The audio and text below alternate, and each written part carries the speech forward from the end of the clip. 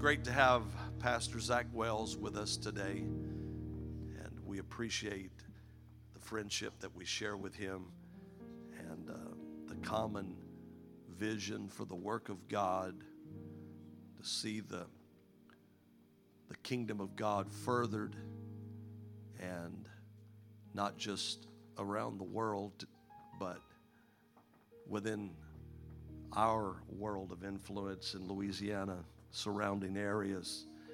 When Brother Hal began to start the home missions work in Scott, Brother Zach Wells was right there to really give strong support. And I just appreciate who you are, Brother Wells. I appreciate what it took for you to become who you are and how God is using you in this hour, in this generation. And I love you, and I'm confident that God has given you a word for today. We want you to obey the Lord. Everybody say, in Jesus' name. Let's give God some praise together. Hallelujah. Oh, come on. We heard the word of the Lord just a moment ago.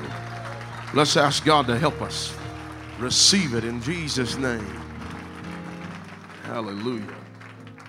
It is my tremendous honor to be here today, and I give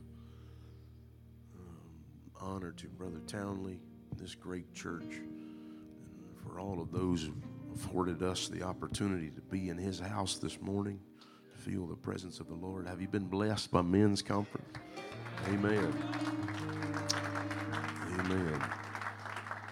And it's good to be.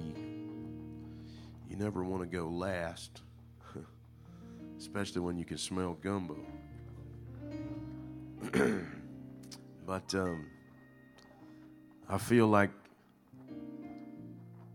Job this morning, as he sat and all of his stuff was gone, and he said, "You're the God of what's left." And so we got what's left this morning. Brother Kelly Patrick, I don't think I've ever heard anybody preach so thoroughly the entire chapter of 1 Samuel 30. And so I'm going to take a text from 1 Samuel 30 this morning, and you'll understand why I feel like I'm got what's left. But I do feel that God has spoken to me, and most usually I wouldn't turn you to the same text again, but he quit preaching in verse 6, and I'm going to start in verse 8. And I feel the Holy Ghost is going to talk to us today. At least I'll get off of me what has been on me for the last couple of months. And it's good to be here. I give honor to all the preachers, pastors, ministers that are here. Greet you, Brother Smith and Brother Patrick. It's been my honor to be with you. Tremendous preaching. Brother Smith, you blessed me today. Amen. I'm going to tell you, there's some things that only tears can say. In fact, the Bible tells us Joseph was in Egypt, and his brothers came, and they had a whole lot of things they could have talked about. They had a whole lot of things they could have brought up and fixed. But the Bible said they laid their heads on each other's chest and wept. Sometimes that's just what you got to do. Hallelujah. Thank you, Brother Smith, for that word today. Brother Patrick blessed my heart last night. And it's good to have all of my friends here today. Greet you in Jesus' name. It's good to have Bishop Godare. I saw him earlier. Chairman of the WPF. God bless you. Tremendous man of God. And I'm glad to have my son here today, Davey, sitting over there by Brother Posey. And it's good to have some of the men from Christ Temple here this morning. 1 Samuel 30, verse number 8. We're going to pick up where he left off. And David inquired at the Lord, saying, "Shall I pursue after this troop? Shall I overtake them?" And he answered him, "Pursue, for thou shalt surely overtake them, and without fail recover all." So David went, he and the 600 men that were with him, and they came to the brook Besor. The Bible explains it like this: where those that were left behind stayed. But David pursued, he and 400 men. For 200 abode behind, which were so faint that they could not go over the brook Besor. They were so faint they could not go over the brook. Hebrews 12, verse 2.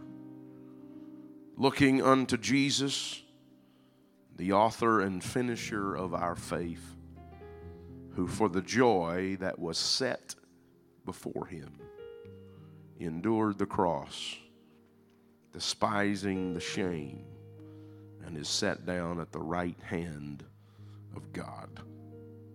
For the joy that was set before him.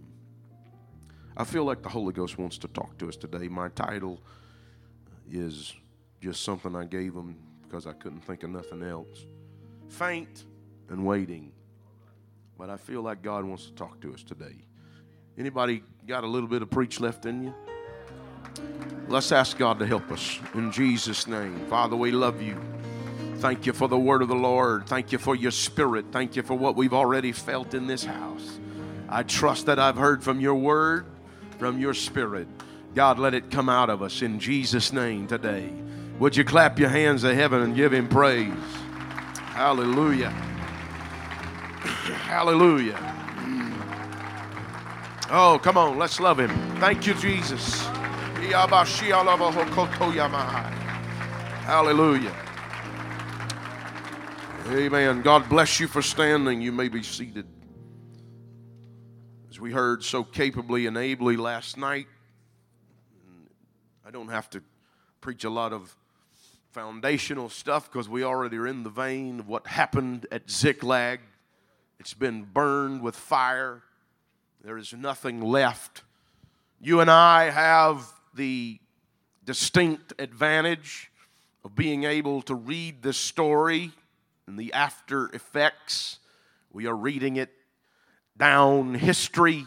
We are reading it even as it is being unfolded to us. We know the ending. But when those 600 men rode into Ziklag, they were men of war. They were men who had just left, perhaps doing some of the things that had just been done to their own family. And so I want you to understand that these men knew the parameters of war. They knew what was possible for their children. They knew what was likely to happen to their wives. And Brother Patrick and his genteel manager last night said, who's my wife going to be married to? I wish it was that beautiful. But they understood what was possible. They understood the kind of people that Amalekites were.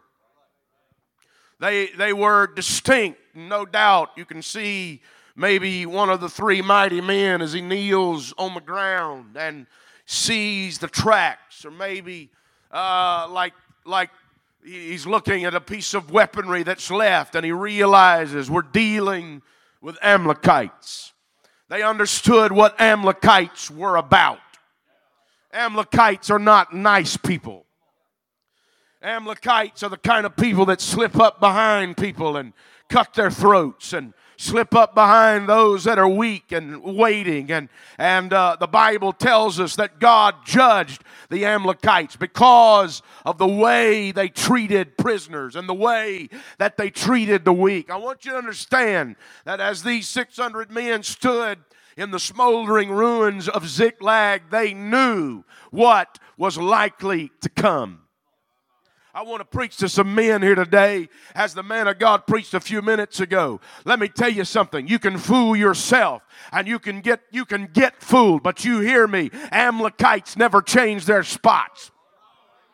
I want to tell you, the sports world and Hollywood and all the stuff, it hadn't changed its spots since Brother Smith was dealing with it. I don't care how good your son is. I don't care how good he thinks he is. That Amalekite's not, it's never going to end well. It's going to end with brokenness. It's going to end with shame and destruction and a life that could have been more than it is. Let me tell you something, men, you got to never forget the kind of enemy you're dealing with. The devil is playing for keeps. The devil is playing. He's not here to get you out of church. He's here to kill, steal, and destroy. He doesn't just want your darling to cut her hair. He wants her to lose every shred of dignity she ever had. You got to understand, the devil is not fair. Hallelujah. They understood what was coming. And so here we deal with a leader. I want to preach to us for a few minutes in the Holy Ghost. I want to tell you something, man of God, pastor friend. If you're going to be successful, you're going to have to learn to cast vision in the midst of personal tragedy. Hallelujah. If you're ever going to be successful, you're going to have to learn to cast vision when the vision you've been casting is being rejected. I'm going to preach to you. David's standing there. The reason they're here is because of his ability to hear from God. The reason they're here is because of his ability to inquire at God and get a plan and get a way to go. The book of 1 Samuel chapter 23 tells us they were going to a place called Keilah, and God, his men did not want to go back into Keilah, into Judah. They said, man, we can't go there. Saul's going to kill us. But David knelt his knee and he inquired at God. And he said, God, what do you want me to do about Keilah? He said, you go down there and you deliver those Philistines. You deliver them out of the hand of the Philistines. And because of David's ability to hear from God, because of David's ability to cast a vision, they didn't want to go. They didn't think it was safe to go. But David said, I heard from God. We're going to be successful. We're going to make it. It's going to be all right. Come on, they went to Keilah. They wrought a victory because they understood David knows how to hear from God. David knows how to get a plan. And even further at Keilah, Saul finds out David's there.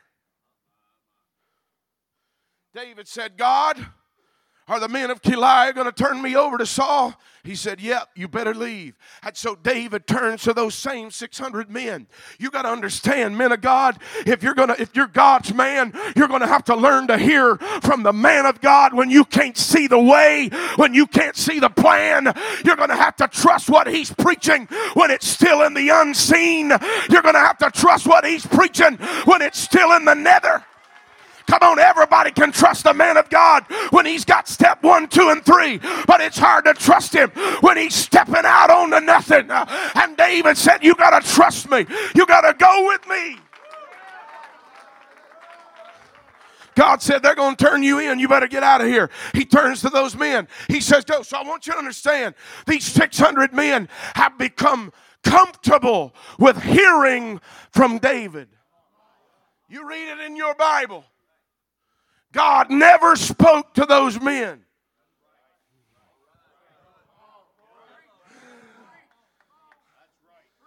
Brother Brian, it'd be easy for me to do some things in my life if God tells me. God didn't tell him. And so David's standing in the middle of personal tragedy. He's standing in the middle of total, complete rejection of everything he's preached and told to them. A leader guided by any other motive would have sunk. A leader guided by his own motives would have said, this ain't worth it. A leader guided by his own desire for success would have just given up and folded. But David's not an ordinary leader, and he's not guided by ordinary motives. And he said, there's something bigger than just me getting better. There's something bigger than just me having a place. There's a nation that God wants to preserve. There's a nation that God is working. He's already rejected Saul, and he's anointed me. There's something bigger at stake. I'm preaching to me, and you got to get it in your spirit. This isn't about me. This isn't about my church. This isn't just this is about the kingdom of God advancing. Whatever thing it is. Hallelujah. An ordinary leader, guided by the ordinary motives, the frames of ordinary leadership.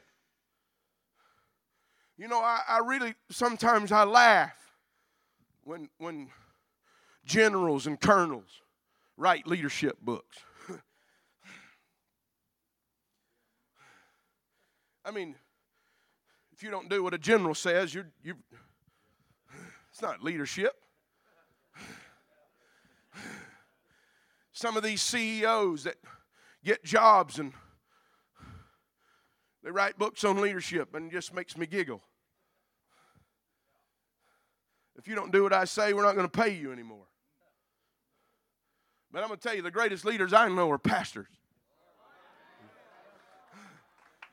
Because, we're dealing with volunteers. I'll tell you, even some of the young men that submit to you as a father in the gospel, you don't have any leverage on them. You can't make them do nothing. I'm going to tell you, pastor, if you think you can make a person do, you can't even make your own family serve God. But you got to learn to get it from God. Follow me as I follow Christ. Listen, I didn't dream this up in the bathroom. I didn't think this up. I'm following God. That's why you got to get a relationship with God. Where are you headed? What are you building? What are you working on? So here's your message, preacher. Well, these people they're rejecting me. Big deal. Let me give you something. If the people aren't rejecting some of what you're saying, you're not preaching large enough vision to them. If everything you say, they say amen to, and some things don't cause them, I'm going to preach to you. You got to get some things that cause them to say, my God, if God don't help us, we're going under. You better believe it, baby, because this ain't my work. This is His work.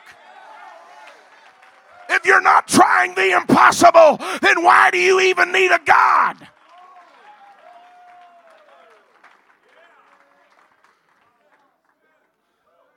So David, it's crying time. Like the elder preached years ago, it's crying time again. And I don't just take what I'm saying in the right frame. I've been working on this since November. Men's got to cry, but listen to me. Take this in the fullness of what I'm saying. Crying don't accomplish much. When you get through crying, now crying will empty you out, it'll break you up, and I'm just take what I'm saying in the right frame. I tell my kids when they get through crying, now do you feel better? It'll make you feel better. It'll empty you out, but it does not get us to the next place. Let me tell you something. When you get through crying, when you get the snot bubbles blowed out, when you get your eyes, somebody's got to stand up with a plan that's sufficient to the tragedy. Everything's gone. Everything's taken. Everything's captive. What are we going to do now? I've cried till I don't have any more strength to cry. Woo! And here's where you got to understand. Here's where it happens.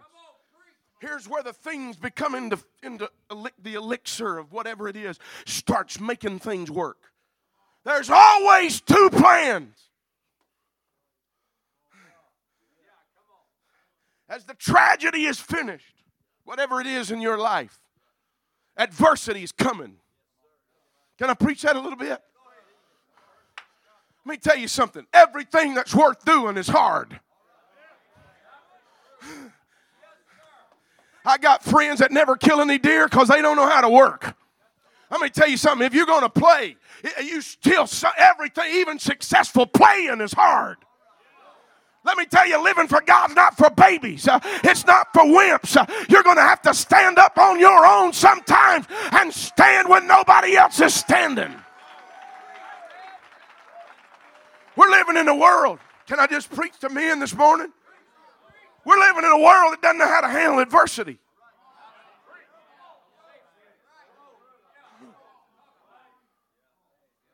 There's some of you young men, you don't know 5 o'clock comes twice a day. Let me tell you something, all these men, there's men all over this sanctuary that you can look to that are successful businessmen, successful in business and leadership. Let me tell you something, there's no magic button. There's going to be something that's hard in it, and you're going to have to rise before anybody else does and do some things nobody else wanted to do. Everything in life that is worth doing is hard.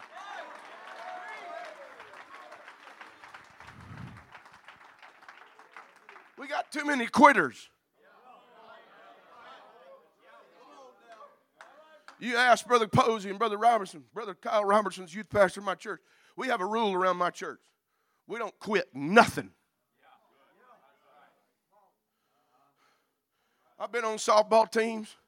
We was getting beat 30-0. I'm going to tell you the best way to never be on my team again is to quit when you're getting beat. But I want the guys that we're down 30-0, but they say we got 2 more at bats. It ain't time to fold up and wait till the next game. My God, I've got to give everything I've got. Let me tell you something. You got to get you some brothers that when the chips are down, you can depend on them. When the cheese is binding, you got to say, hey, we ain't going to quit. We might go down, but we're going to go down giving everything we got. Come on. I'm going to preach my message. So David has to climb. He has to climb out of the pit of total rejection of his ministry and his vision. There's a lot of pastors that never survive that. And personal tragedy at the same time. His wife is missing. His children are missing. His home is burned. And there's 2 plans. The first plan comes very quickly. Let's kill David. There's always a plan sufficient to the tragedy. That's where, and it's always going to happen in every church and every situation. You got to make sure which team you're on. Don't let your despair and your tragedy get you on the wrong team, because there's always 2 plans. One plan comes out of the spirit of man and the frustration and the inequity of life. One of them comes from nothing being fair. Let me tell you something, nothing's fair. God's not running a fair. He's running a kingdom. You got to understand that some things you're going to get treated poorly. Sometimes you're going to do, some people's going to hurt your feelings. But if you lay down and quit, baby, you're still the loser. You got to get up and you got to get a plan. Do something. There's always a choice. You can join the team that takes nothing but emotion. Kill David. I may not necessarily be the guy. I want to be the guy that pulls the trigger on David. But if I deal in my emotions, I'm going to be on the same team. There's a plan that says kill David. And everyone is on that team. Except for David and Abiathar. So David calls for Abiathar. Now I want to tell you something. Just help me here this morning. Understand what I'm preaching. Abiathar was a prophet, but if you want to cross it over to where we're at today, you and I are not Abiathar, we're David.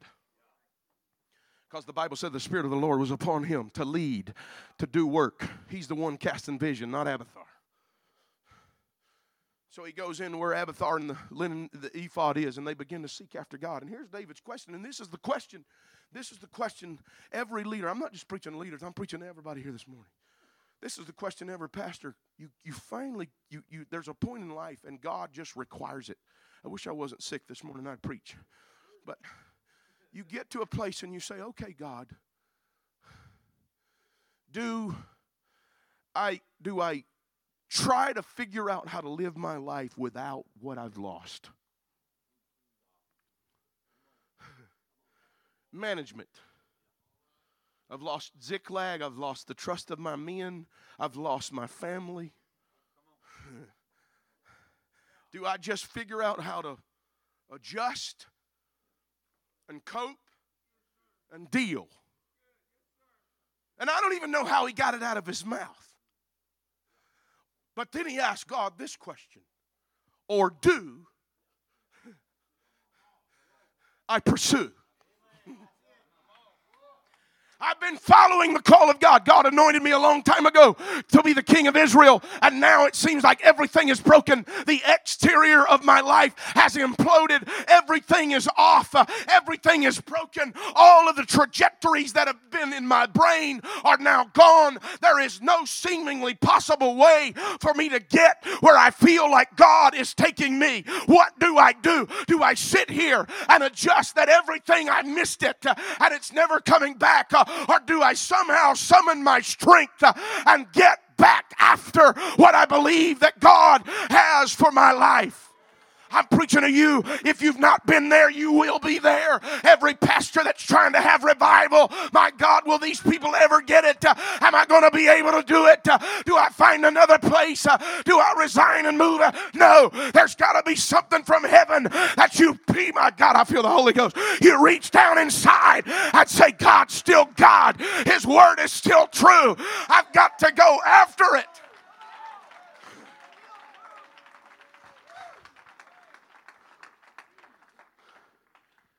So here, imagine this sermon this Sunday morning.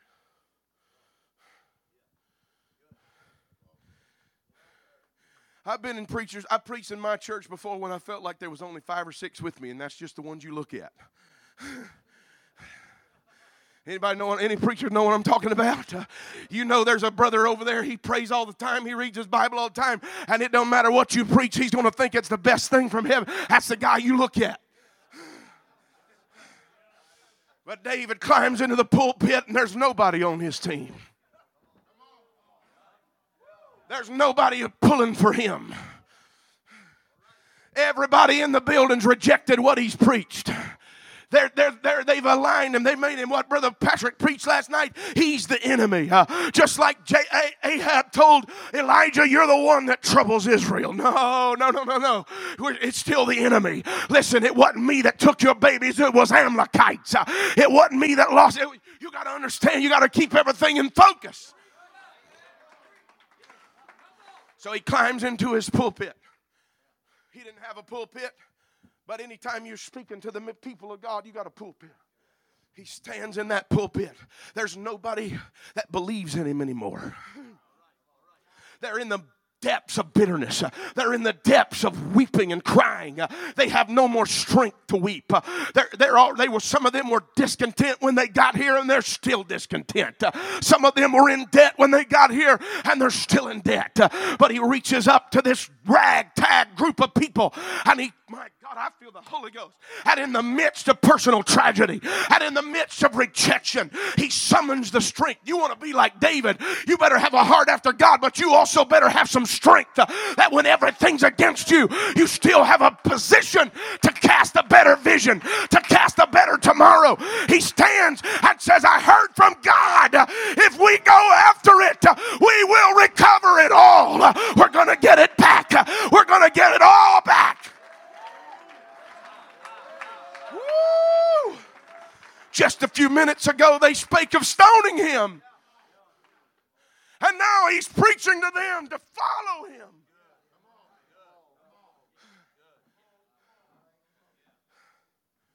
Woo! You talk about a backbone. That's why when you drew David in the fight, you died. Because he was just ignorant enough to believe that no matter how dark it is today, the assistant pastor at our church, Brother Harry Howell, if you never had him come preach for you, I don't even know if this is of God, but it's of Zach. You need to have him come preach for you and ask him to preach a message about a better tomorrow. You got to understand, in the midst of tragedy, when there's tears flowing down your face, when everything's broken, when all of your hopes and dreams are laying in a casket, you got to be able to say, I'm believing in a better tomorrow. Why? Because God's in tomorrow, and he's calling me to tomorrow. And he'll never be what he'll never be what I lost, be the best I ever had.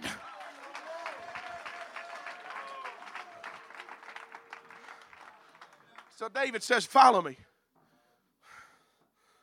Anybody wanting to sign up for that trip? We just lost everything. I don't even have a sandwich. I don't even have enough strength to cry, much less fight. That's why the Bible says, I feel the Holy Ghost right now. That's why the Bible says, young man, without a vision, the people perish. Because I don't care what church you're in. I don't care who your pastor is. I don't care how much Holy Ghost you got. There's going to come a day when all you've got to hang on to is vision for a better future. Vision for a better tomorrow. It's broken. It's despair. There's bitterness everywhere. But what does my tomorrow look like? What does tomorrow look like if God's will is accomplished?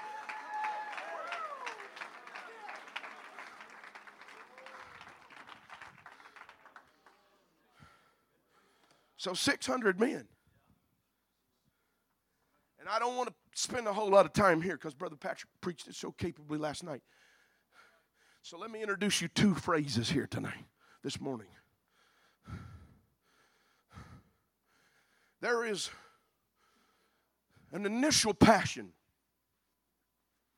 that rises in us. There's some of you right now, you feel like you can run through a troop and leap over a wall. Whatever a treep is, you can run through it too. It's easy to get encouraged and inspired when you're at men's conference. Oh, I'm going to preach a little while. That when 600 men that are weeping, wiping tears and blowing snot are leaving on a Saturday afternoon, buckling their swords on, climbing into the saddle. It's easy to get in the saddle. Ooh, we're going to make it, brother. Brother Ray, it's good to see you all the way from Idaho. My God, we're going to have revival. Let's go. David got a word from God. David's got a vision. Let's get in the saddle. Let's go get our stuff back.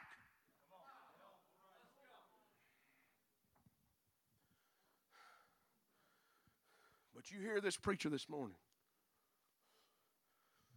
After Ziklag, there's always going to be a brook Besor.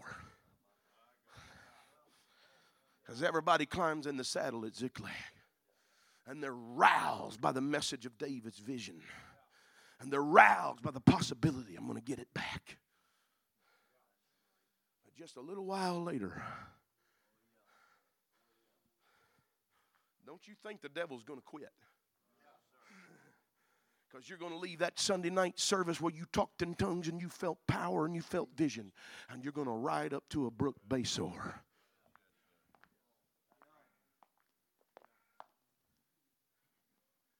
Woo!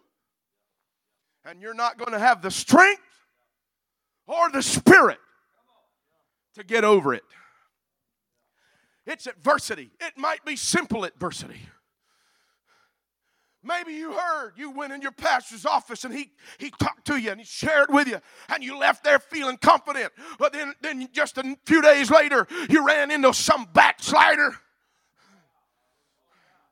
that spewed a little backslider vomit on you. I'm going to tell you, if you're a man in this house, you can't win backsliders. Just pray for them. You can't win them. You got to win sinners. Backsliders walked away. There ain't nothing you can do. Just tell them you love them, but don't get too close because they're toxic.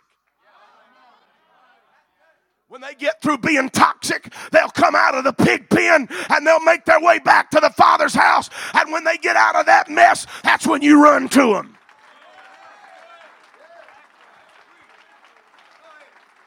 Don't get any pig pen on you. Anyway, if your pastor believes different, he's right and I'm wrong. Unless you're at Christ Temple.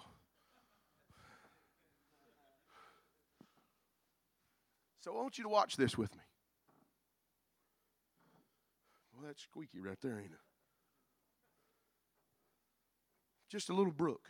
From all I can study on this little deal, the Bible didn't call it a river. It called it a brook. In fact, everything I can read on it, the only time it flows is in the winter.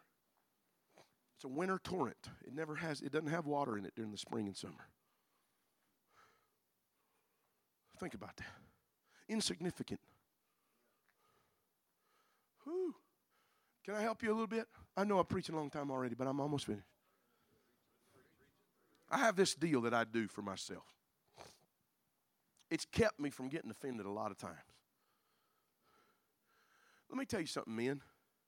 If you keep it in your mind, you can make anything significant.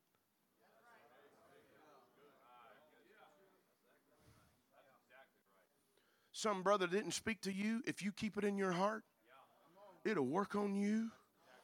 And it'll work on you till it makes a root of bitterness. But I'm going to tell you something. I got a deal. I do it often.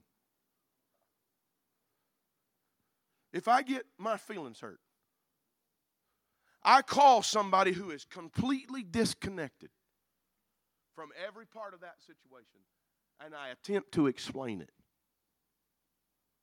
Most of the time, before I even get it out of my mouth, I realize how foolish it is.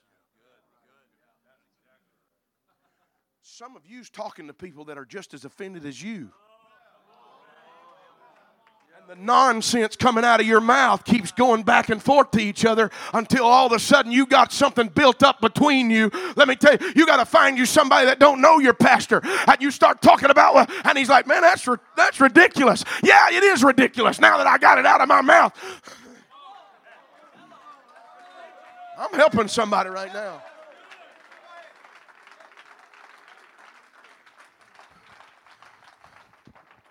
I've learned that by listening to people.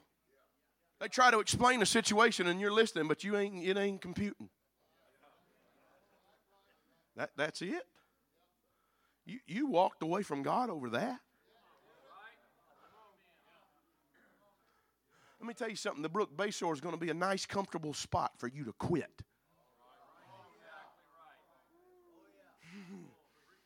Think about that. What separates these 200 from the other 400? They're all in the same spot.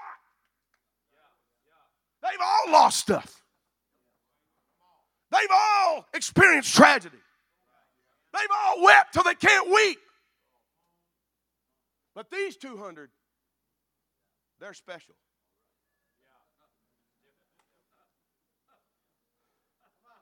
Think about that. And they just said, think about how they had to say this.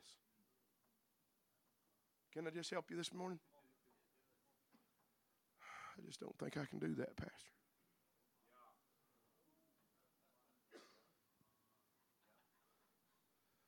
My young men are here, Brother Kyle and Brother Cade. Brother Cade especially, he sometimes stretches it. I'm not near as mean as they say I am, but let me tell you something. I'm sick right now. When I was evangelizing, I preached when I couldn't even. I preached one time in California. This is a true story. I had food poisoning so bad. I stayed in the pastor's office on the toilet. Are we on Holy Ghost Radio? Oh, my goodness. My wife's going to kill me. I done said it now.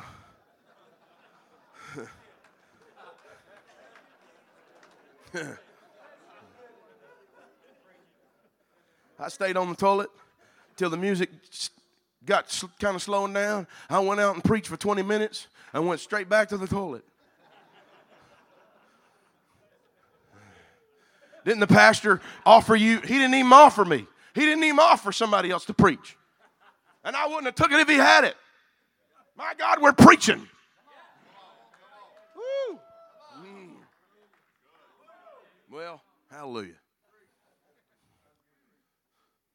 I understand, preacher, it gets tough. But I'm going to tell you something too, preacher. Sometimes you're just a weenie.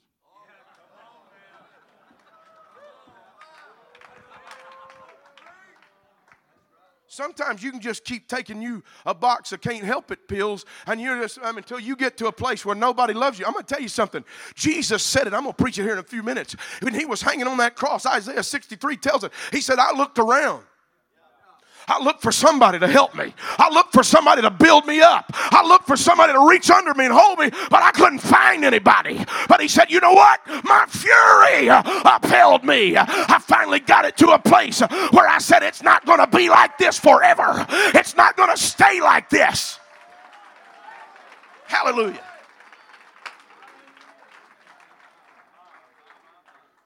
So I'm almost finished.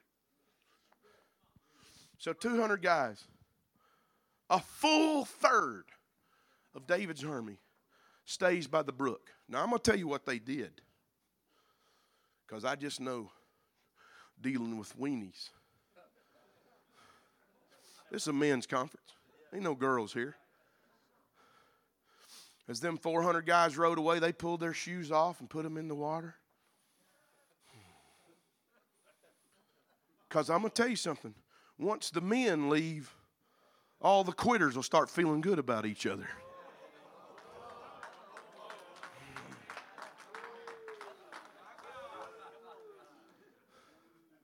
I'm just preaching the Bible.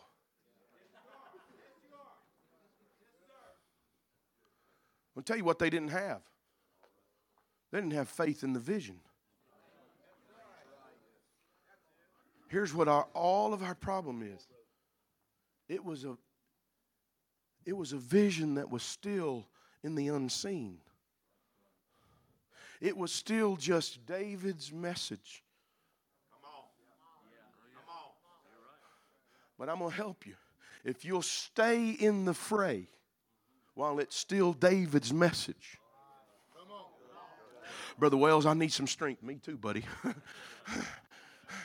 I'm barely in my saddle too.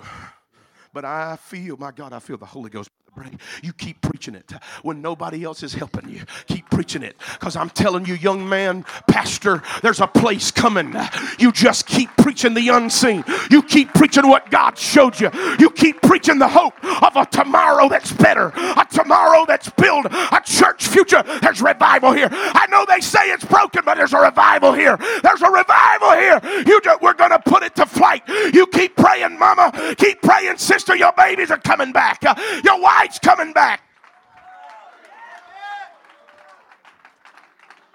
I preached to people where the only thing I had was faith that God wouldn't forsake them. Stay in the saddle. Don't give up. Don't quit at Bayshore, because there's something supernatural coming. I can't replicate it.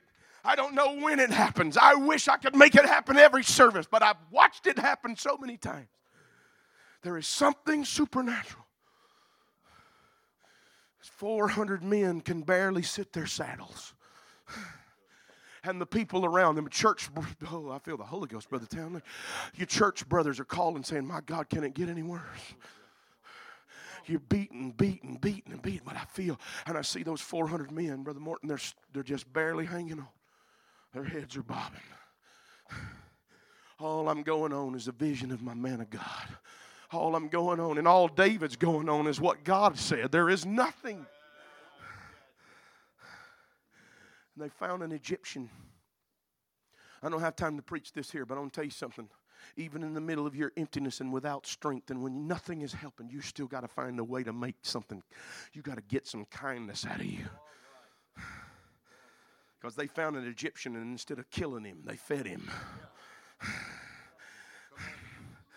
instead of running him down and exerting all of their pent-up frustration on somebody who was helpless, they fed him. And it was that, Brother Dylan, that became their answer. He said, I know where they're at. Here's what I pray happens. Those men are riding. Their heads are bobbing. Just if I was a good enough communicator, you could see it with me. You hear the clip-clop of their horses. Their horses are tired. Their horses' heads are hanging. Their swords are just limp beside them. Their heads are bobbing. Their hands are barely holding on. And all of a sudden, they top a rise. And the unseen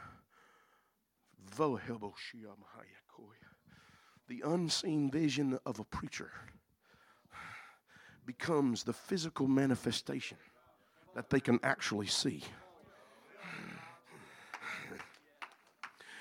This morning, it was David preaching. Right now, I can see my babies. Right now, I can see. I see my wife down there. I see my stuff down there. Here's what happens. Hebrews says, for the joy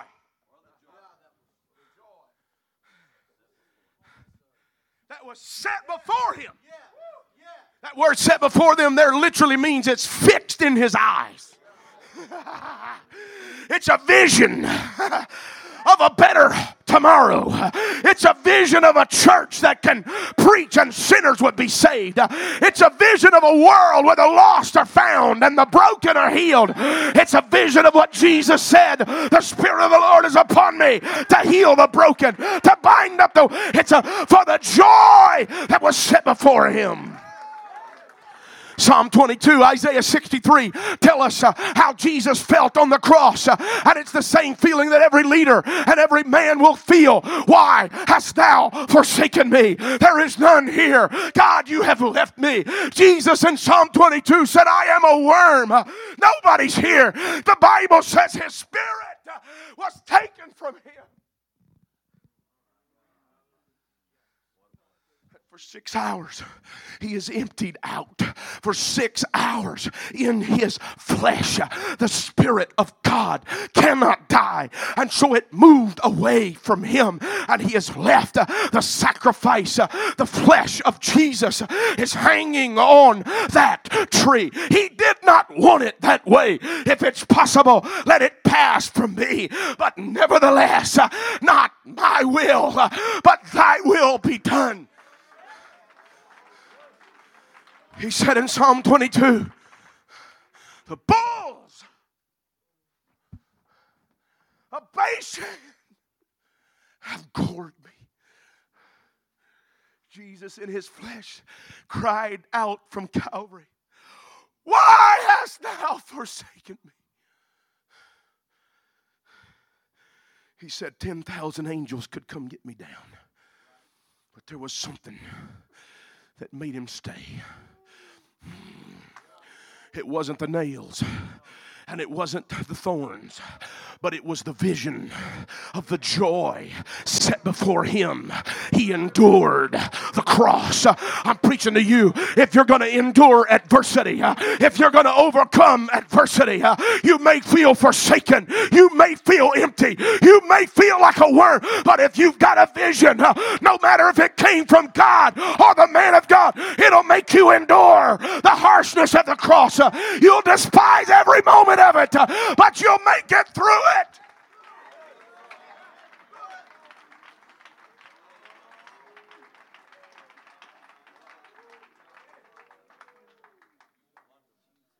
So here's the supernatural part, and I'm almost finished. When what they've been hearing becomes what they're seeing, they don't need any more probiotic drinks. They don't need any more encouragement. They don't need somebody to help them along. The Bible says that just the fact that what they had heard became what they saw. They fought all night and all day. And nobody cried uncle, and nobody said I can't go anymore, and nobody said I'm too tired when 200 couldn't cross the brook, and none of them had power to weep when what they've been hearing becomes what they see. Supernatural empowerment comes upon them. And the Bible says, without fail, they recovered it all. And that's all shouting and good, and we'll leave that. Now I want to preach my message.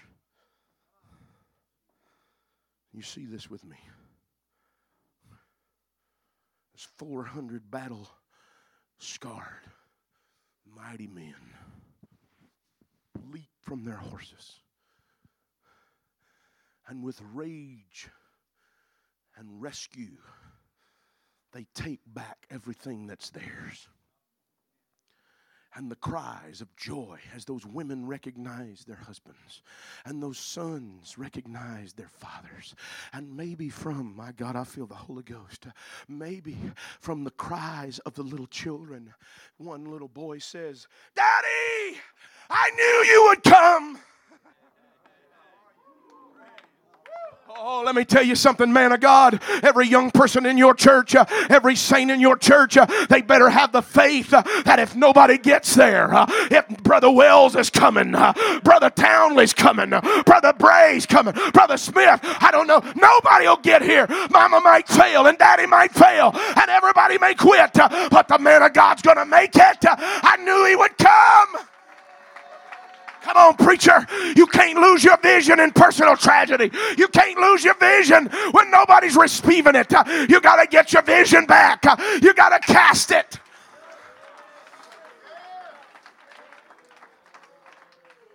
Here's where I want to preach.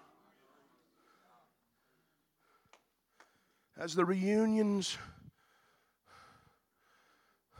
and the happy moments are beginning to envelop that hillside,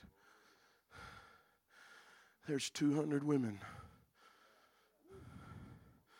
and countless children wandering around. Where's my daddy?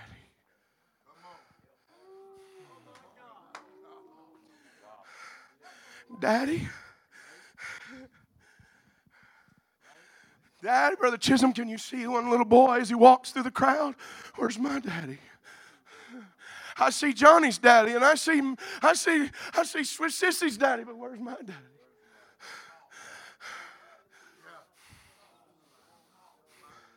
And I see some sweet wife who's doing her best to live for God when the money's short and hope is gone. And she's standing and she rises from that altar. And it's hard to endure. And she looks around, and across the way, there's an embrace of a father who's fighting for his children. There's an embrace of a father who's frustrated, and he's weak and he's weary, but he's still buying the vision of the man of God. And he says, and that little girl, where's my daddy? You mean you weren't strong enough to pray one more night? You mean you weren't strong enough to come to church when you were tired? You mean you couldn't make it? You mean, Daddy, you gave up at the brook? What do you mean you've been soaking your feet? What do you mean you've been taking care of you? Where's my daddy?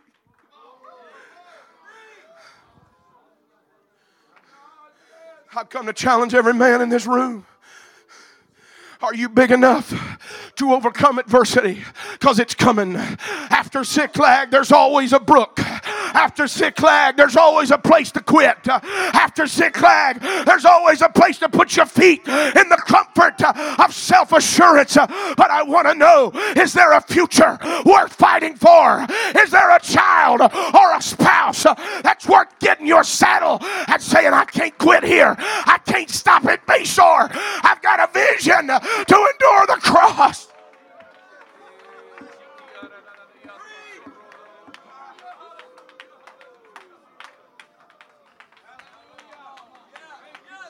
Holy Ghost, stay with me for just a moment. I'm almost finished.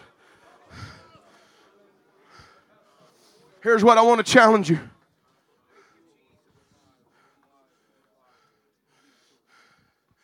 At the moment of faintness,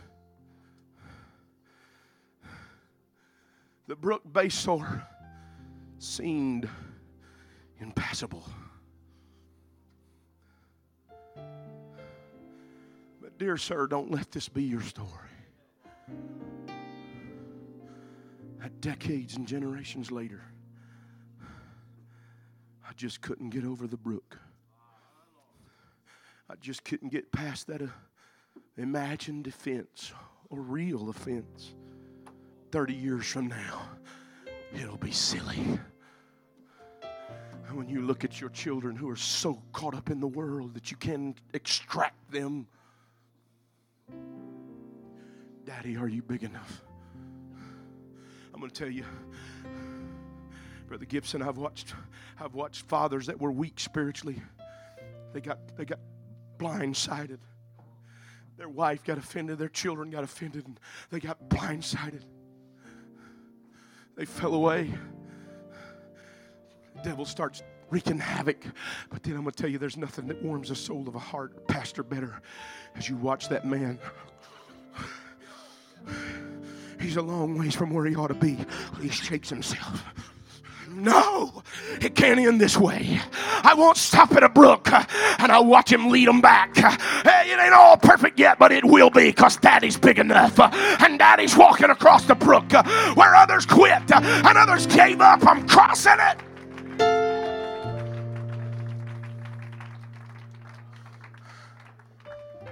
So as we fill this altar, and I'm finished, young man, what will your story be? It was too hard. I just didn't know if I could give up all that stuff to live for God. There's always a place to quit. There's always a place to stop. And thankfully it ends well, and David's a good leader. Because even, here's the moment, Pastor, when everybody's rejoicing and there's so much spoil that everybody's just throwing it in the air and they're shouting, "This is David's spoil." He says, "Oh, no. No. This is his." See, leader, you can't die in the suffering and you can't die in the success. You got to keep your vision. Because David had a bigger vision, and even when it's all in his hands, he started mailing it out.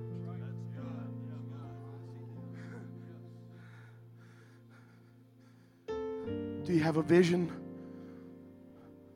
that'll save the day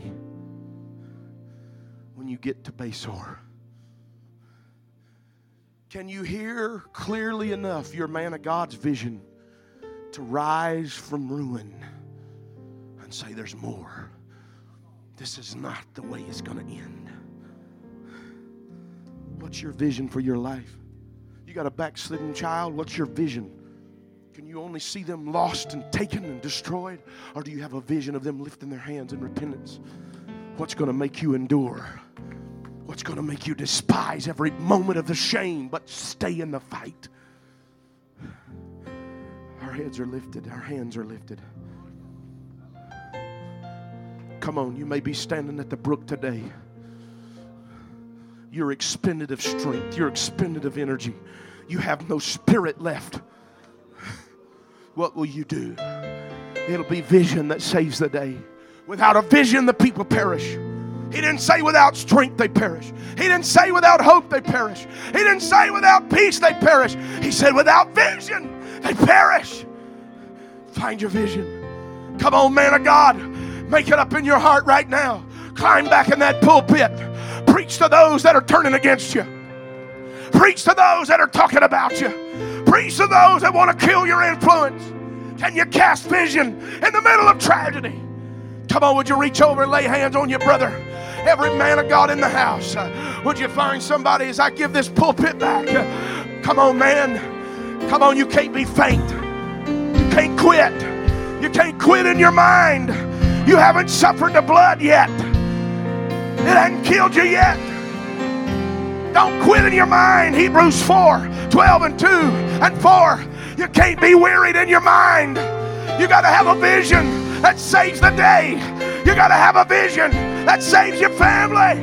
You got to have a vision, pastor, that saves your church. Come on, man, don't quit. Get up. Come on, they're not out of sight yet. Come on. When what you hear becomes what you see, you'll get strength. There will be battles that I Come on, you can't give up at Basor. You can't lay down. Stay in the saddle. Stay in the saddle. It's up to me to decide.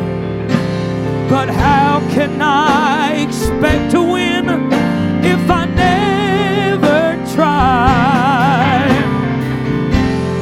I just can't give up now. I've come too far to where He's brought me from, and nobody told me the road would be easy, but I don't believe. As we leave this house today, why don't you find somebody close to you and tell them, brother, I'm not quitting. If your pastor's here, you ought to go close to him and say, keep throwing it to me. Keep giving me the vision. Don't give up on me. Keep throwing the vision to me. Too far. Vision saves the day. Where He's brought me from. Nobody told me the road would be easy, but I don't believe He brought me this far to leave me. He never said there wouldn't be trials, and never said everything would go the way I wanted to go. But when my back's against the wall and I feel all alone, I'll just lift my head up to the sky and say, help me to be strong. 'Cause I just can't give up now. I've come too far to where He's brought me from. Nobody told me the road would be easy, but I don't believe He brought me this far to leave me. Yeah. I just can't give up now. I've come too far from where I started from, and nobody told me the road would be easy, but I don't believe He brought me this far to leave me. There will be mountains I have to climb, and there will be battles that I have to fight. But victory or defeat, that's up to me to decide. How can I expect to win if I never try? But I just can't give up now. I've come too far from where He brought me from. Nobody told me the road would be easy, but I don't believe He brought me this far to leave me. Yeah. I just can't give up now. Come too far to where I started from. Nobody told me the road would be easy. Still I don't believe he brought me this far to leave me. No, I don't believe he brought me this far to leave me. I just can't give up now. Come too far from where I started from. Nobody told me the road would be easy, but I don't believe he brought me this far to leave me.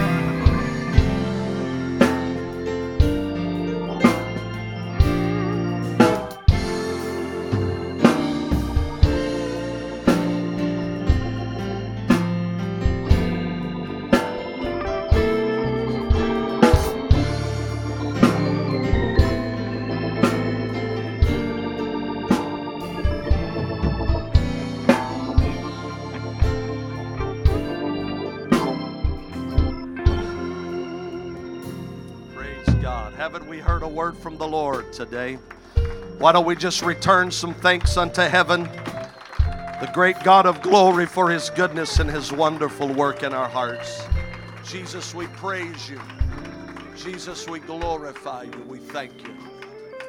We thank you, God, for doing what only you could do and speaking to where we are. I praise you. I praise you. Amen. Thank you, Brother Wells, for obeying the Lord here today. We're leaving marvelously helped of the Lord. The Bible talks about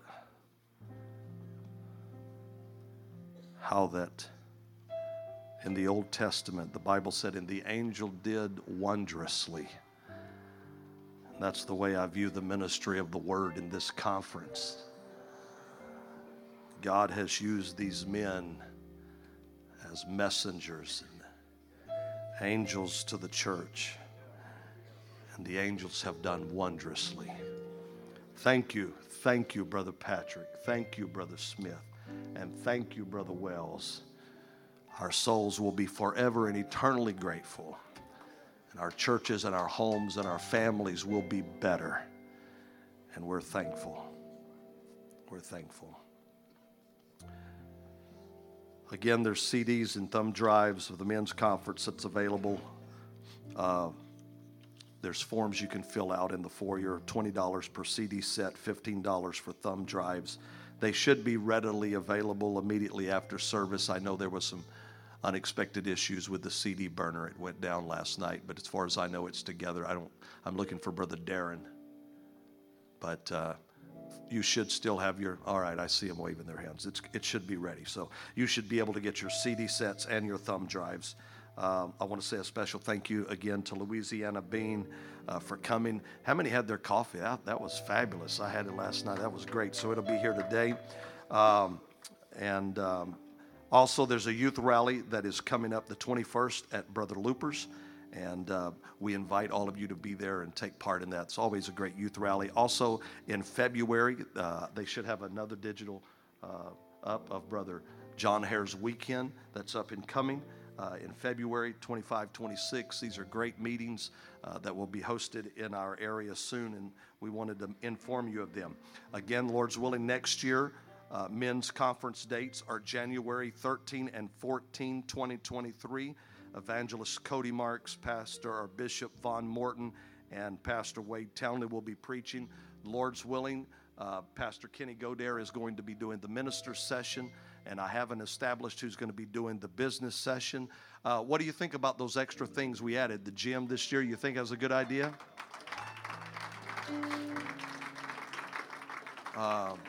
I will say this, we will ask the Hampton Inn if we can get the full room. We only got half the room, and there wasn't enough seating. Thank you for packing it in and making our first sessions great.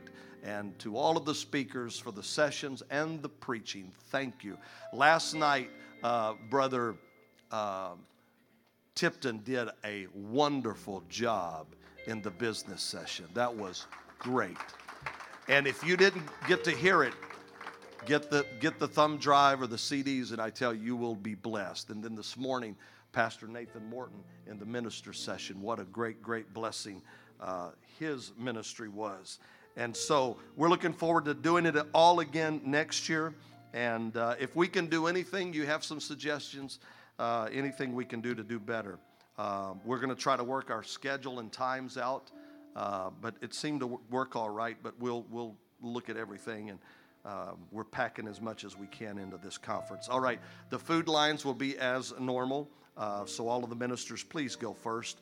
And I think today they're having pork loin and gravy and shrimp etouffee, and there's something else I'd encourage you to try. We don't normally have this at the men's conference. We have some sweet dough pies that are locally made that are incredible. They're some of my favorite. You ought to try them. Let us know if you like them. Pass the word to the cooks. We'll do them again next year if you do. Also, if you want to help as men, this is a way you could be a blessing. We want all of our chairs in stacks of 10. And if you can do that, if you're handy and want to do that, you can just put all the chairs in stacks of 10. That'll be a great blessing. Thank you for attending. Hold up just a second. I'm sorry. I want to say a great big thank you to Brother Cody Bryant and his men for helping us with the parking. Also, I want to say that I appreciate all of the band and all the musicians and singers and I don't know if that's prophetical or not, but one of these days maybe you will. But it used to be Pastor Shields, but now it's Brother Trey. Brother Trey Smith headed up our music and our worship team. Great job. Thank you, as usual. And to the First Pentecostal Church of Jennings, you are awesome and incredible. Thank you, thank you, thank you, thank you, thank you. Amen. God bless you. We'll see you again next year.